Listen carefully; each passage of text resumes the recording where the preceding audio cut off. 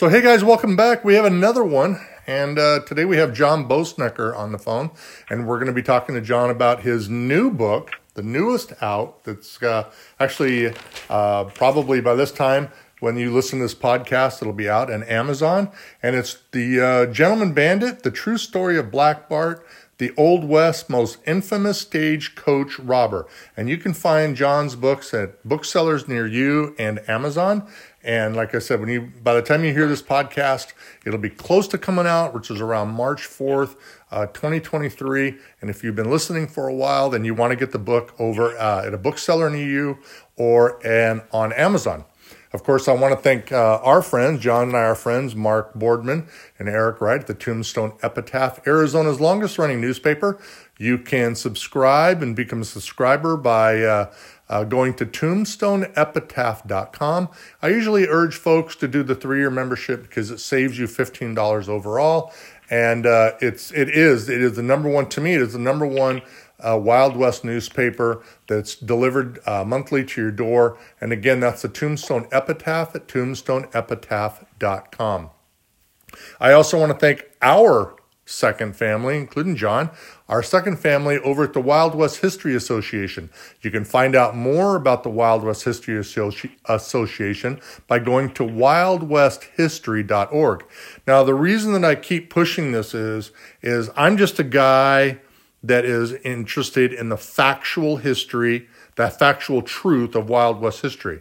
And if it wasn't for the WWHA, this is not a lie.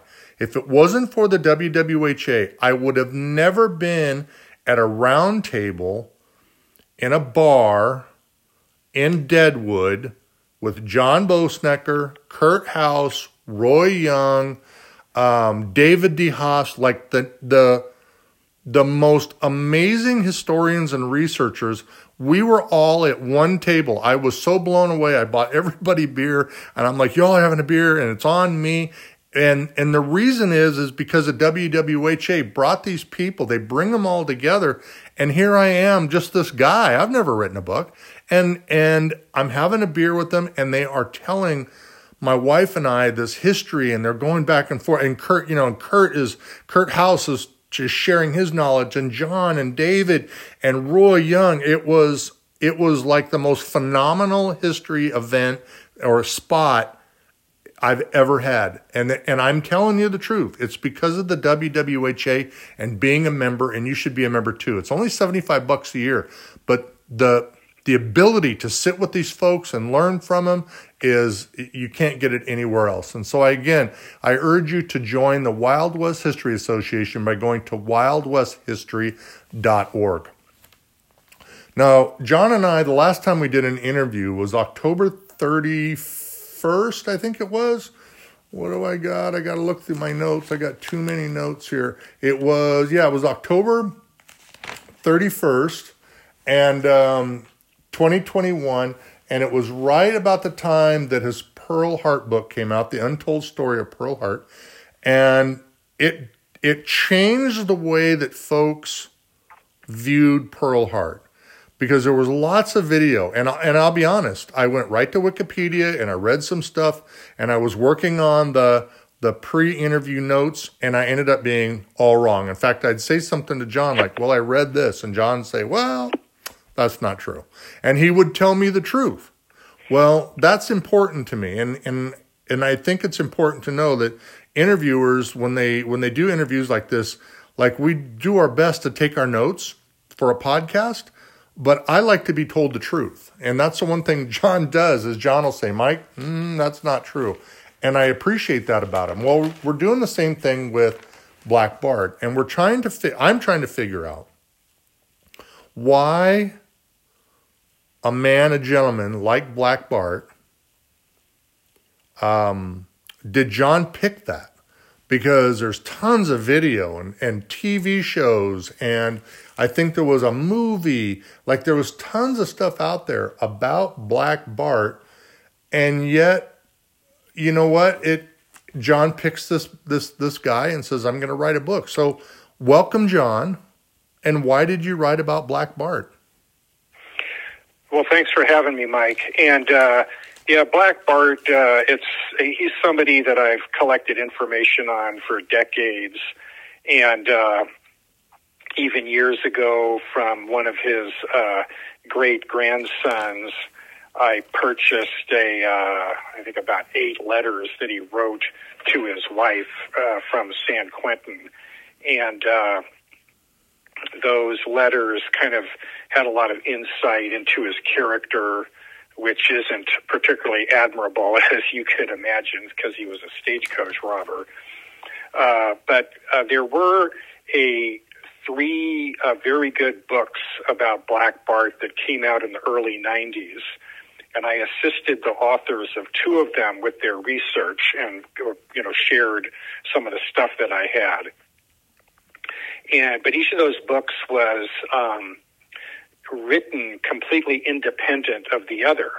So all 3 books are very valuable, but all of them have information that's not contained in the other 2 books.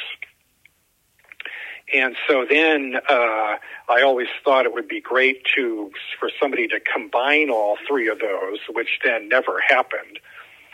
There were a couple of books that came out, like self-published books in the last 10 years that had all kinds of kooky claims about what happened to Black Bart, and they were basically more like historic fiction than anything else.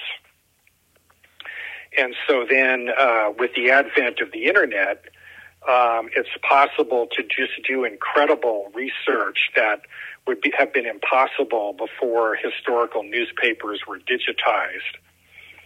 And so with the 3 books and my desire to have those 3 sort of complement each other, and then the research I've done off and on over the years, plus the easy access to many, many newspapers, I decided to do a full-length biography of Black Bart, and the book is by far the most in-depth book. It's 378 pages, something like that. And so that's sort of the background of why I decided to do it. So Black Bart was not his real name, and I'm going to rattle off some stuff, and then you let me know whether I'm full of crap or not. 1, I've read that his name was Charles E. Bowles. He was born in 1829 in Norfolk, England. Is that correct? That's true. He died sometime after February 28th, 1888, around 58 to 59 years old. He died at some point after getting out of San Quentin prison in 1888, but nobody knows what happened to him. Okay. His parents were John and Maria Bowles. That's true. Okay. So, and then he ends up marrying a lady named Mary Elizabeth Johnson, and they have 4 children. And he originally was not anything to do with stagecoach robbing. He was a prospector. He was in the Civil War. He was involved in the California Gold Rush with his brother David and James. Can you expand on that before he became this stagecoach robber? Yeah, sure. So he, as you mentioned, he was born in a little village called Shelfhanger, which is about 20 miles south of Norwich, England. And this is in the Norfolk region of England, up on the northeast coast. And he came to the U.S. when he was only a year old. The local church had sponsored a group of impoverished farmers and paid for them to come to the U.S. And the reason the church did that is because they would have been on the dole, basically. There's no welfare back then, but poor people would be supported by the church. So in order to basically get them off the payroll, the church collected money and sent this group of quite a few families, and they came by a sailing ship from England to New York. Then they took the Erie Canal up to upstate New York, and they settled in the region around Waterton, New York. And that's where Black Bart, his true name, Charles Bowles, grew to manhood. He was very intelligent, a gentleman from an early age. He loved to read. He only had an 8th grade education. Perhaps if there were more opportunities, he might have ended up being a storekeeper or maybe a lawyer or something like that.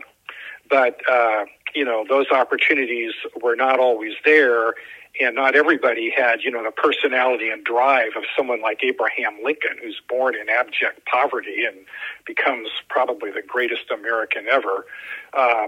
Black Bart's background was similar. I mean, he's born or grew up rather in what was essentially a log cabin, in a very remote area of New York in 1830. And he became very, very popular. And he was an expert at what was called collar and elbow wrestling, or it was also called Irish scuffling, where the combatants would be allowed to grab the shoulders or the collar of their opponent and try to throw them to the ground. And he was very athletic. And later, when he became notorious, newspaper reporters interviewed some of his boyhood friends who were just flabbergasted. They just could not believe that Charlie Bowles had ended up as one of the most famous outlaws of the Old West.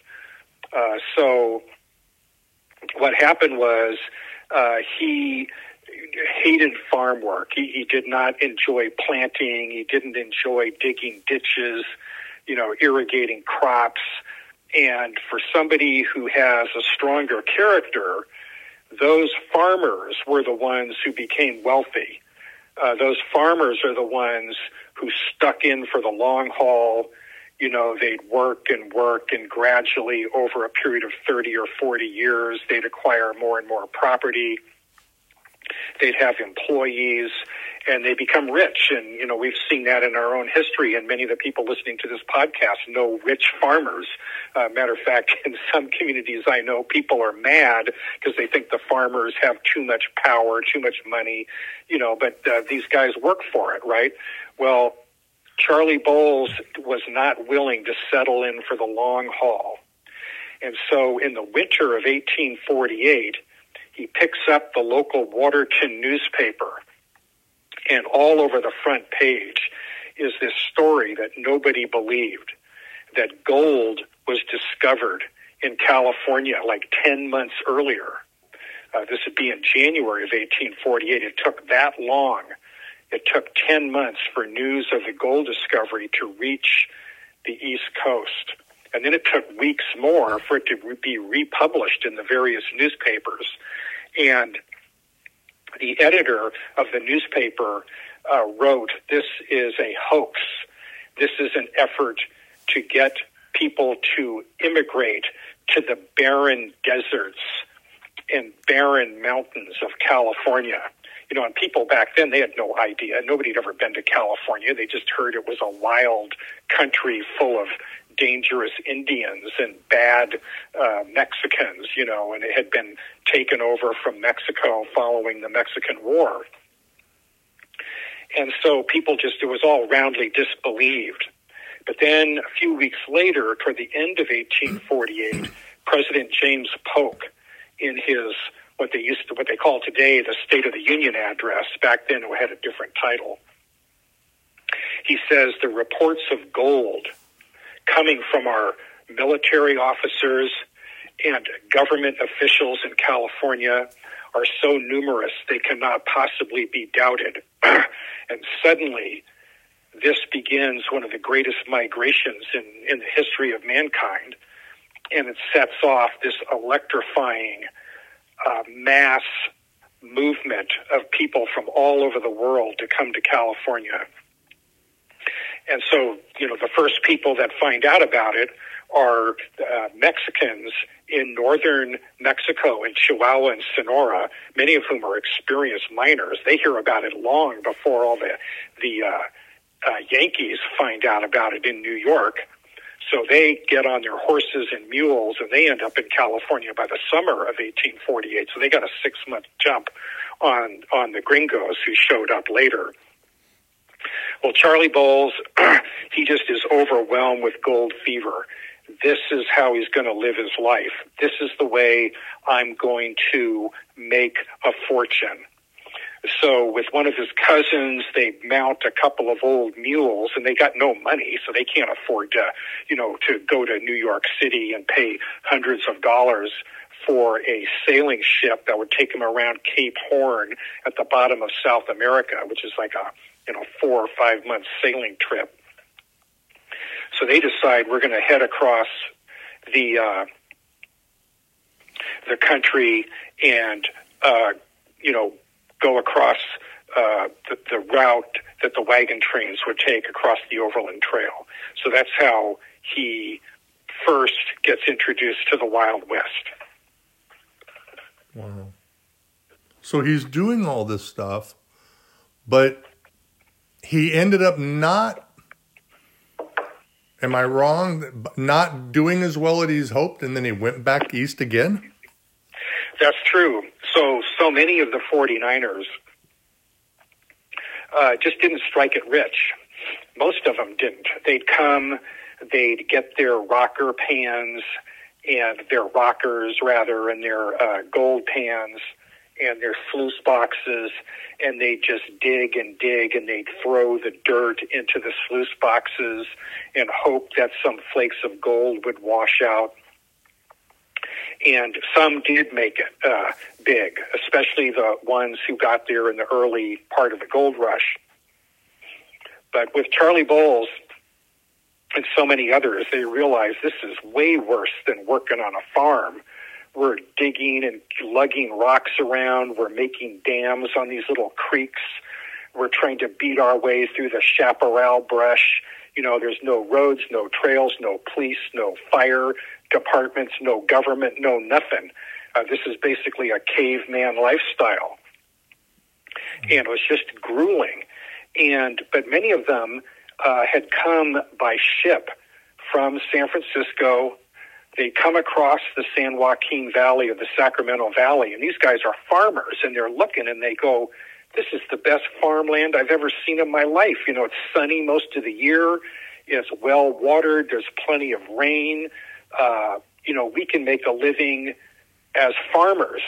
So what starts to happen by the early 1850s, the guys that are doctors that join the gold rush, they realize I can make way more money treating these miners as patients. The ones that are lawyers, and countless doctors and lawyers and engineers and people of every school teachers, every occupation you could imagine joined the gold rush. And so many of these people then reverted to their prior occupations and became very successful because this is a huge boom economy, because the miners who are finding gold are spending it.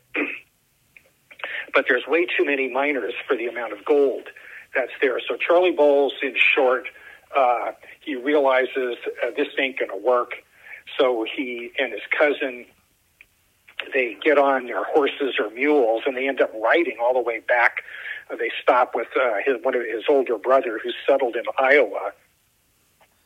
And then they return to New York, but he's got this gold fever so bad that he can't, give it up.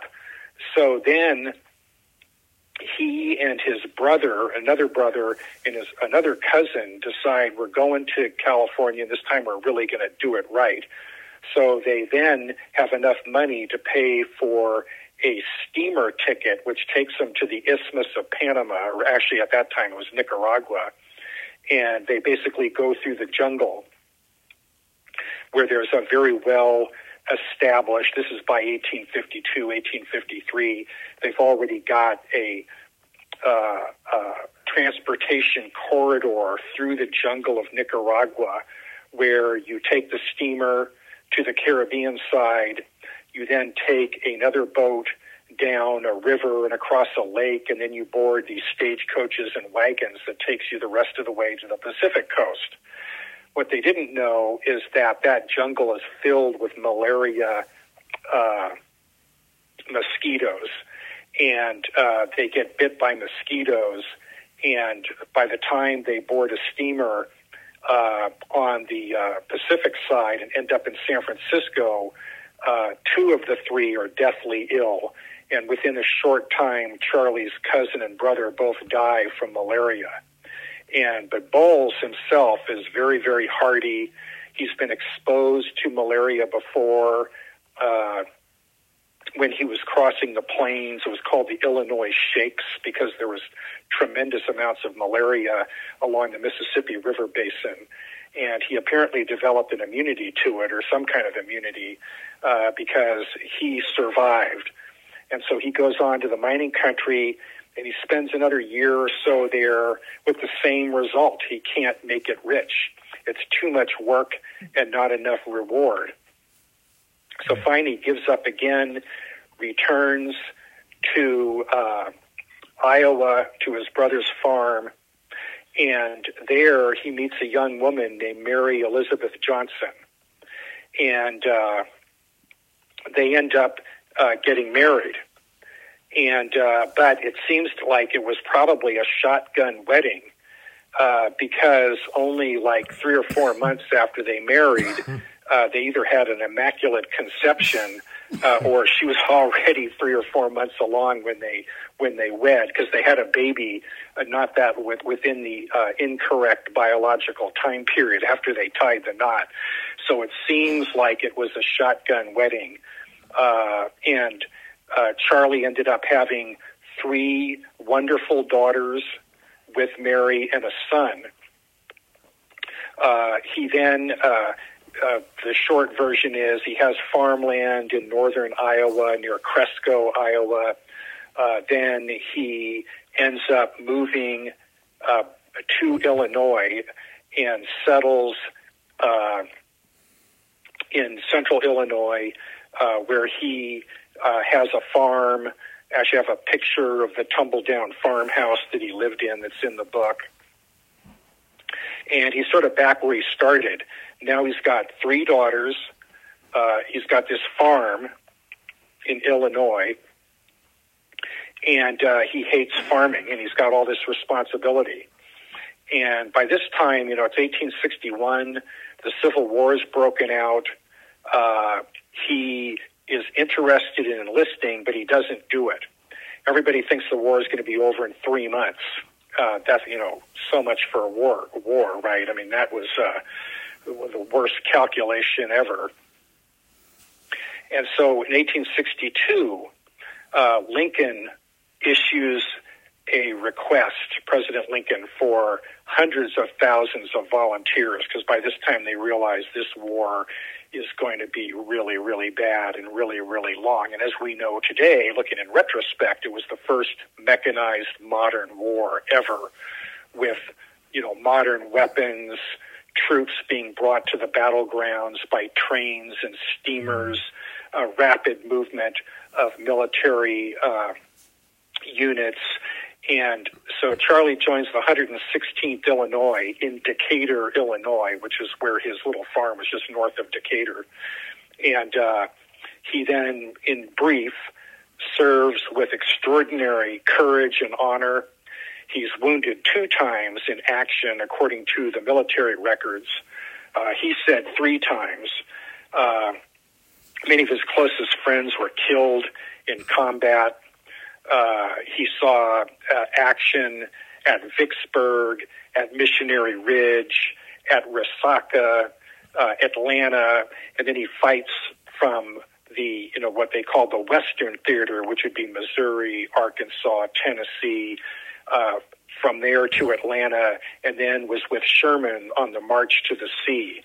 And this was something that made a huge impression on him because of what the military did, and I can go into that briefly because it does explain, it helps explain his later career as a stage robber.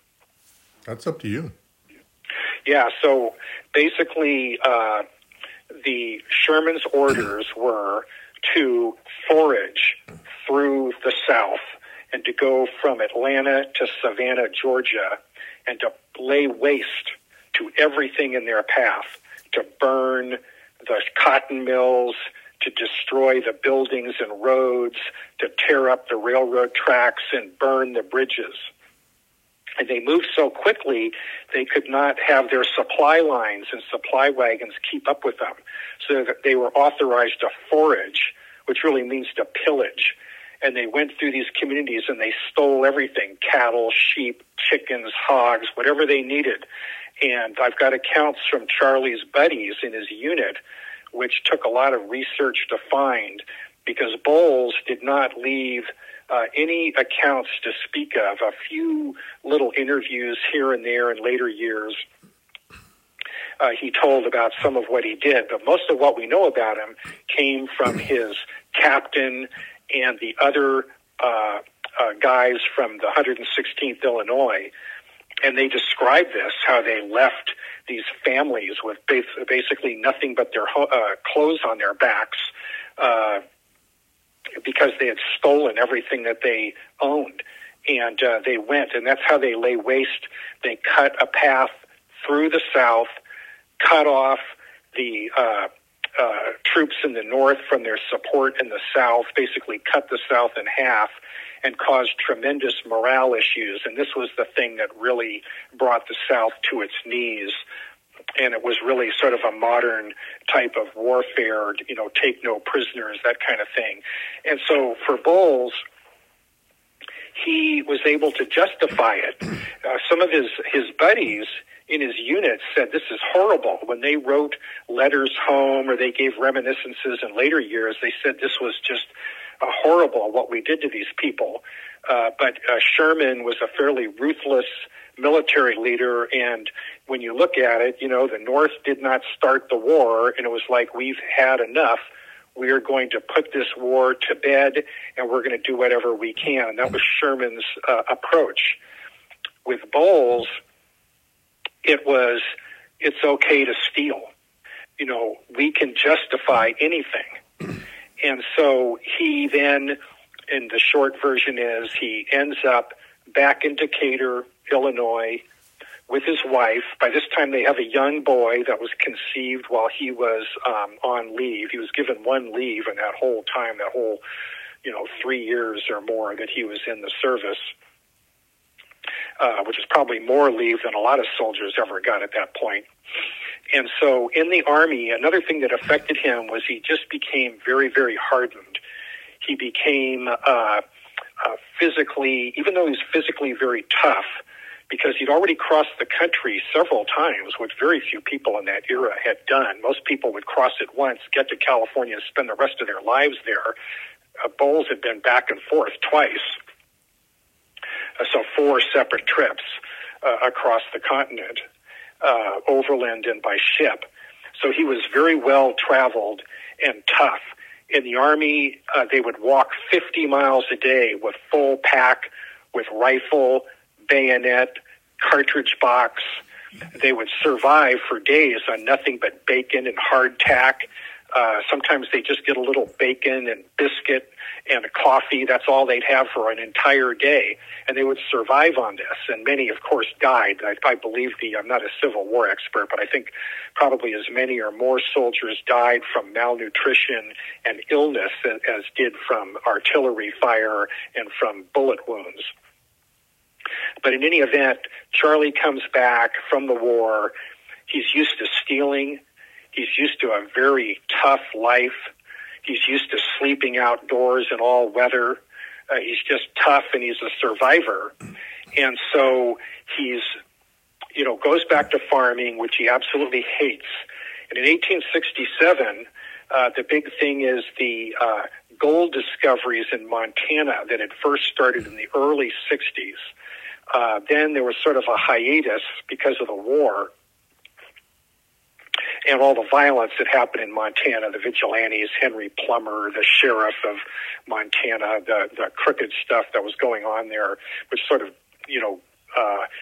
deterred people from going to Montana because it was seen as like you're signing your death warrant. If you go to Montana in 1863, you're either going to get killed by an outlaw or lynched by a vigilante. That was sort of a general belief, right?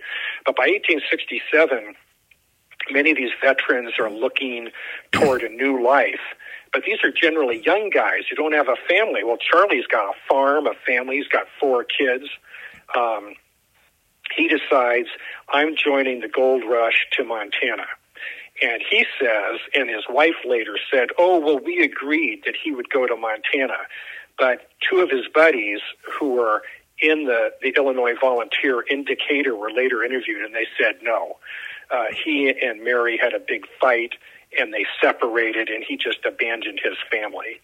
But he did go to Montana, and he would always write letters back. I'm coming back to you. I'm coming to you. I'll be back. Well, that wasn't true. They never saw him again. So then the short version is he then ends up eventually in Utah, finally Nevada, and then California. And in 1875, he suddenly appears on the streets of San Francisco, and he's wearing a derby hat, a gold cane. He's dressed to the nines. He's wearing a salt and pepper wool suit and a long chinchilla overcoat, very expensive, polished shoes. He's hanging out at the theater. He's hanging out the varieties, which were the popular shows of the era. He's well known at the various racetracks and the various saloons, of which he really isn't a big drinker, but he just likes to be seen, and becomes very well known in San Francisco. He's got his buddies include Ed Byram, a very well-known police detective, Chris Cox, one of the best-known police detectives in San Francisco, the police chief of the sheriff of San Francisco, Dave Scannell, probably one of the best-known men in town, is a friend of his.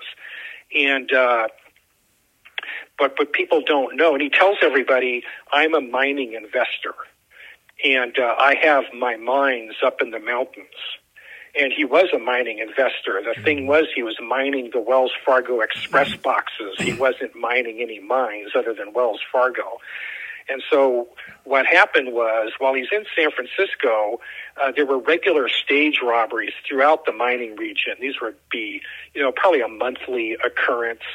And most of these robbers are these kind of, desperados, these uneducated, hard-riding, hard-drinking characters who hang out in brothels and they get drunk all the time.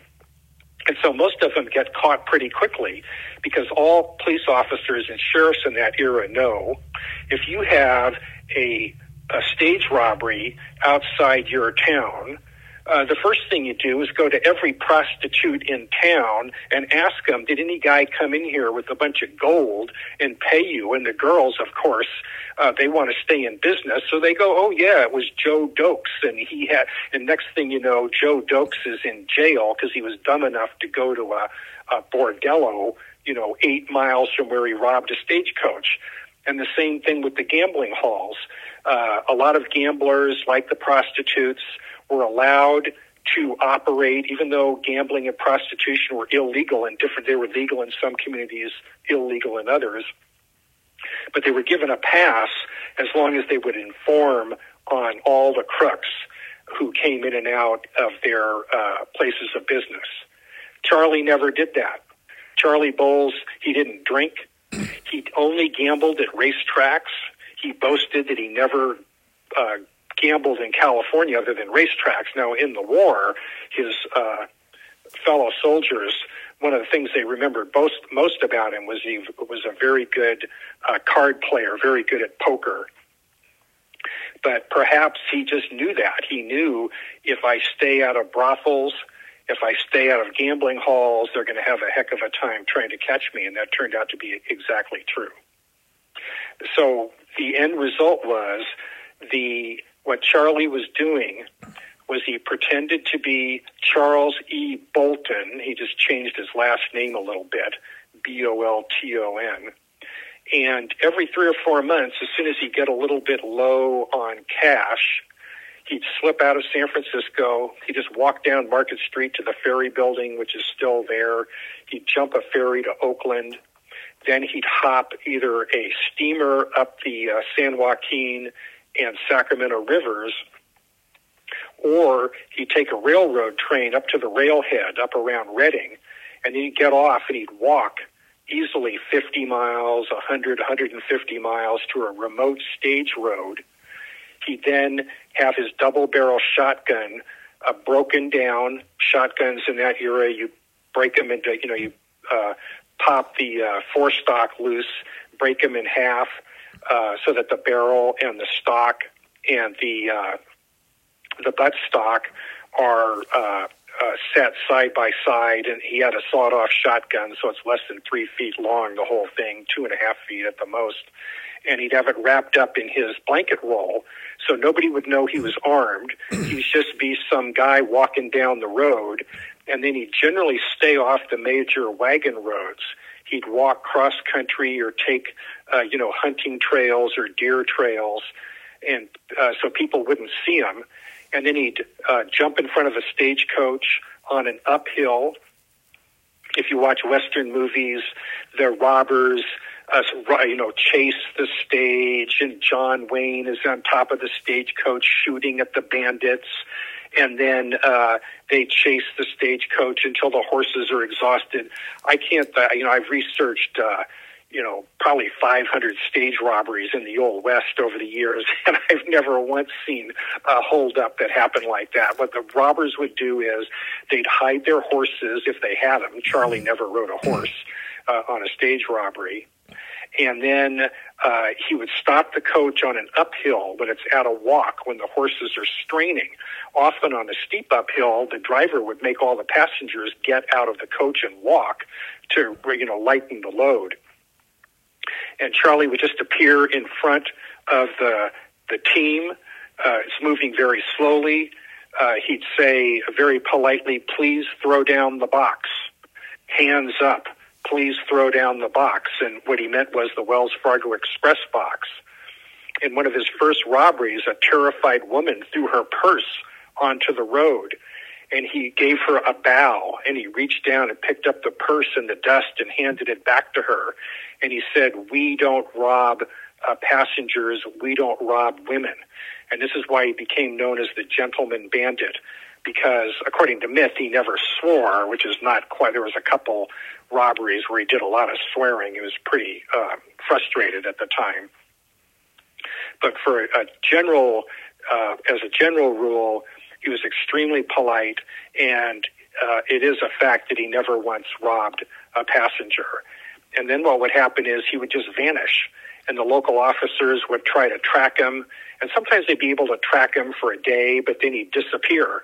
He'd get on a steamer, he'd get on a railroad train, and the next thing you know, he's back in his rooming house on 3rd Street in downtown San Francisco, living the high life again. And this went on for 8 years. So, first off, I could listen to you talk for hours.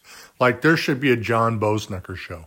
And just John comes on for an hour and just tells history.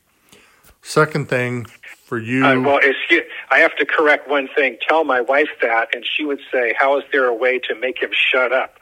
Well, your wife is not going to be invited to listen. The other thing, too, for the listener is John and I, along with all my podcasts, we don't do a pre-interview.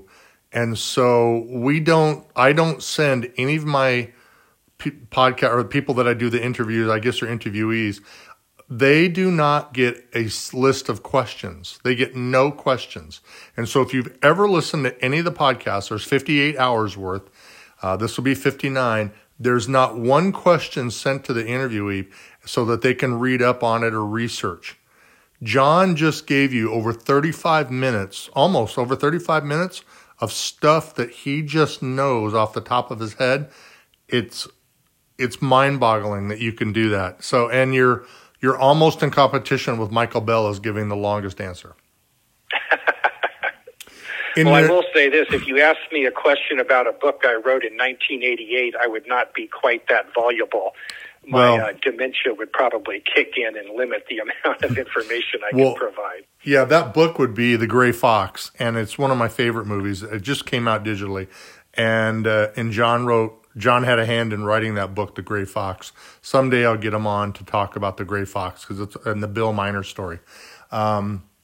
If you're wondering, we're talking to John Boesnecker. He's got a new book coming out called The Gentleman Bandit, The True Story of Black Bart, the Old West's most infamous stagecoach robber. You can find that at booksellers near you. He is a New York Times bestseller, so that gets him into all the major booksellers around the country, worldwide, and Amazon as well. And the reasons that I really want to push Amazon is if you're listening in the UK or Australia, go to Amazon and purchase it because the shipping costs are next to nothing. So if you're wanting to get an American-made and published history book, go to Amazon and purchase John's book. And that, like I said, the shipping is next to nothing.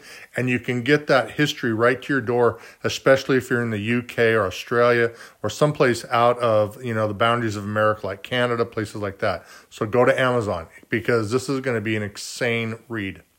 We have about 20 minutes left. I wanted to ask a little bit real quick. It's kind of a funny story. And if it's true, on his first train robbery, where or not train, but stagecoach robbery in Calaveras County.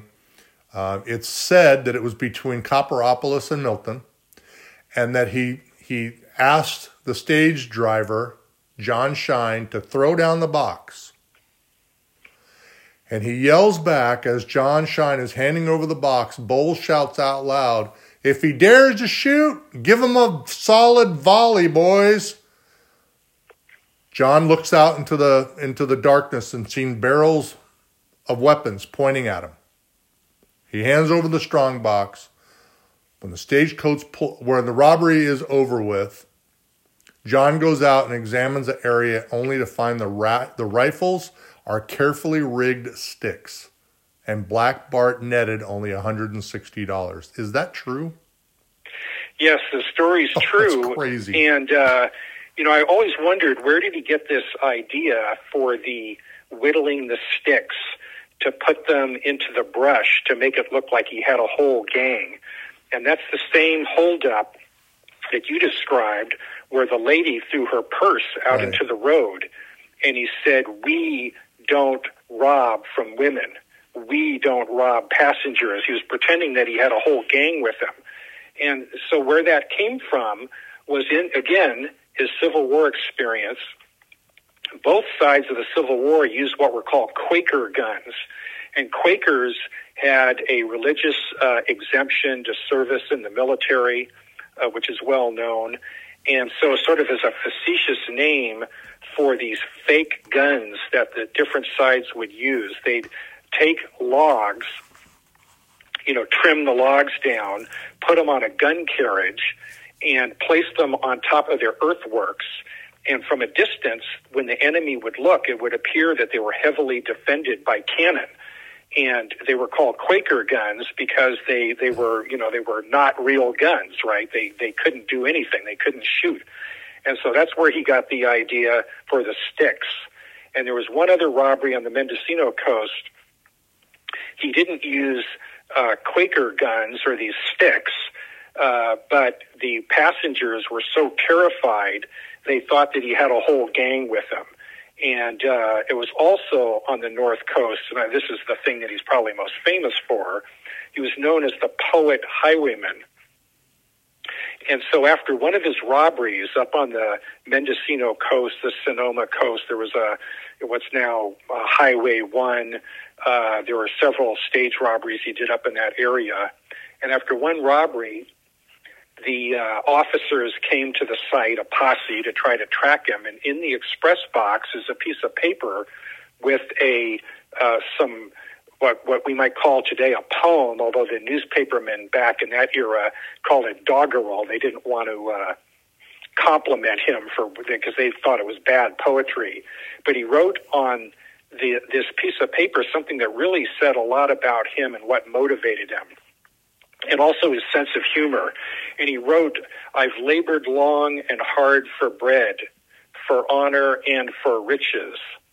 But on my corns too long you've tread, you fine-haired sons of bitches." And you can see with that, he's, on the one hand, he's very humorous, which is what everybody said about him. But he's also very bitter. He thinks he earned it. He thinks it's owed to him. It's okay for him to steal. and you guys have been mean to me because I've never made it rich, so now I'm going to steal from you. And it just basically says everything you need to know about him. And the other thing, even though, he robbed 29 stagecoaches, I can explain briefly, when we get to that point, how he was finally captured. And then he held up 3 more after he got out of prison. And those stage robberies were all very, very similar. He confessed to, of the, what is that, 29? My math is horrible, but 32 robberies. He confessed to 29 of them. So that's sort of a major myth about Black Bart, is that he left 29 poems. He left a poem after every stage robbery, and the answer is no. He left poetry after 2 of the stage robberies, not 29. Well, I don't want you to give the stuff in the middle away, because honestly, there's so much in this book that we haven't spoken about, and we have about 10 minutes left, that I don't want to share everything. I do want to ask you about his final days. It's noted, it says, that Bowles never returned to his wife after his release from prison. Did he, in fact, go to prison? Yes. Long story short, he's eventually tracked through what I call the telltale handkerchief, which is actually the term a Wells Fargo detective used. Right. Because after his last robbery, he was fired on. He fled, leaving behind his derby hat, a few of his personal items, and a handkerchief which had a laundry mark on it.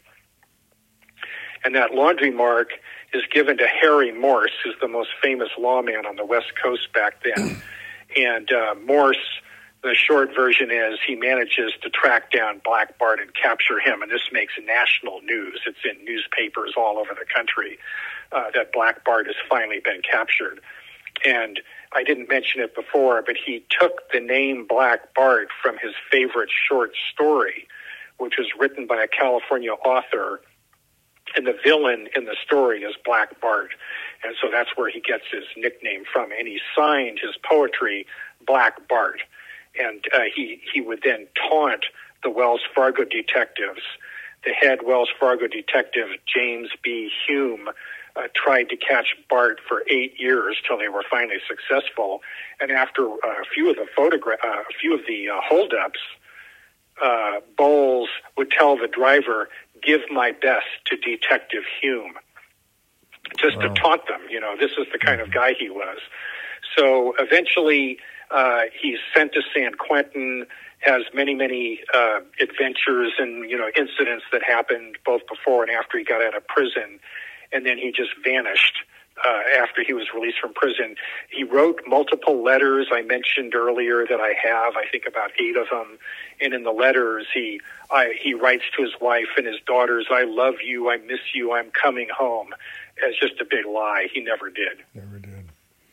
So this is John Boesnecker. And I say in the book, sorry. Now, in my opinion, that's the worst crime he ever committed.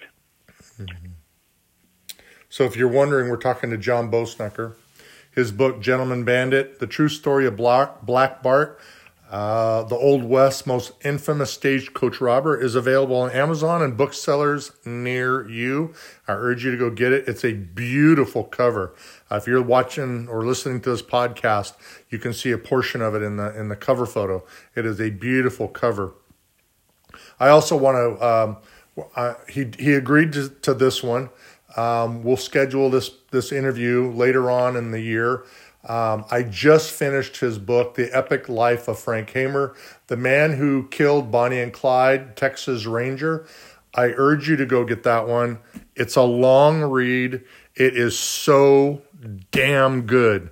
And if you haven't read the Frank Hamer book about this wonderful Texas Ranger and the information that John packs into it, it was a slow read because sometimes I had to read the chapter or the page twice because it was so much, especially when it got into the Bonnie and Clyde part. It was intense. I couldn't put the book down. So I urge you to go at your bookseller or go on Amazon and get The Epic Life of Frank Hamer, The Man Who Killed Bonnie and Clyde, Texas Ranger. Phenomenal book, and he has agreed to come back and do a podcast about that book. What are you working on next? Because you have always got something in the works. What's going on next? What's coming out? Maybe later in 2023 or early 2024? My current project is a biography of Joaquin Murrieta, Ooh. the so-called Robin Hood of El Dorado. He was the most famous Latino outlaw of the Old West and was the most famous outlaw of the California Gold Rush. Because I've seen you in some Facebook groups that I didn't expect you to see you in. And one of them was a California history group, and a guy posted some information about this gentleman that you speak of, and you turned around and made corrections. So this subject, this man, must be dear to you for you to be involving yourself in discussion groups about a person that you haven't finished a book yet, I would assume. Is that correct? Well, people have been asking me to do a book about Joaquin Murrieta for about 20 years, I guess. And I've always sort of hesitated because approximately 10% of everything published about Joaquin Murrieta is factual, and about 90% is just complete hogwash, crazy oral history, myth, legend, fabrications. Many of the most popular books about him, including Walter Noble Burns, who wrote the book about Billy the Kid. He wrote Tombstone about Wyatt Earp. And then his other huge bestseller, these books were all written back in the late 20s and early 30s, was called The Robin Hood of El Dorado. There was a big blockbuster movie in the early mid-30s by the same title. But his book, which everybody thought was fact, is in fact there's a lot of fact in there, but it's basically a historical novel. And so in more recent years, a number of people have written books about Joaquin Murrieta of very uneven quality. Some are just all myth. Some have a lot of facts, but it's kind of the same situation with Black Bart, is that many of the books were done independently, and so I felt that I had enough information to write a factual biography and to try to use these different sources and kind of put them all into one book, but write it from primary sources only, because, a year, just like with Billy the Kid, soon after he was killed, Pat Garrett wrote a book with Ash Upson that then kind of colored everything written about Billy the Kid for 100 years after that. And the same thing happened with Joaquin Murrieta. He was killed by the California Rangers in 1853. There was no photographers, and within 200 or 300 miles, very few photographers at all in California in 1853. So they cut off his head, put it in a jar of alcohol, and took it all over the mining country and collected affidavits to identify him so that they could collect the state reward of $5,000 for him, dead or alive. And what happened was a Cherokee author named John Rollin Ridge, his Cherokee name was Yellowbird, was fascinated by the story. So a year after Joaquin was killed, he released a novel about Murrieta. Some of it's true, but a lot of it's made up. And at this late date, it's hard to tell who he actually interviewed and what parts came out of his brain, his imagination. But the problem is then everything written about Joaquin Murrieta after 1854 was highly colored, just like what happened with the Billy the Kid book. Right. So, and Joaquin, if anything, because his career was well before Billy the Kid's killed in 1881, if I remember correctly, 81, and Joaquin is killed almost 30 years earlier.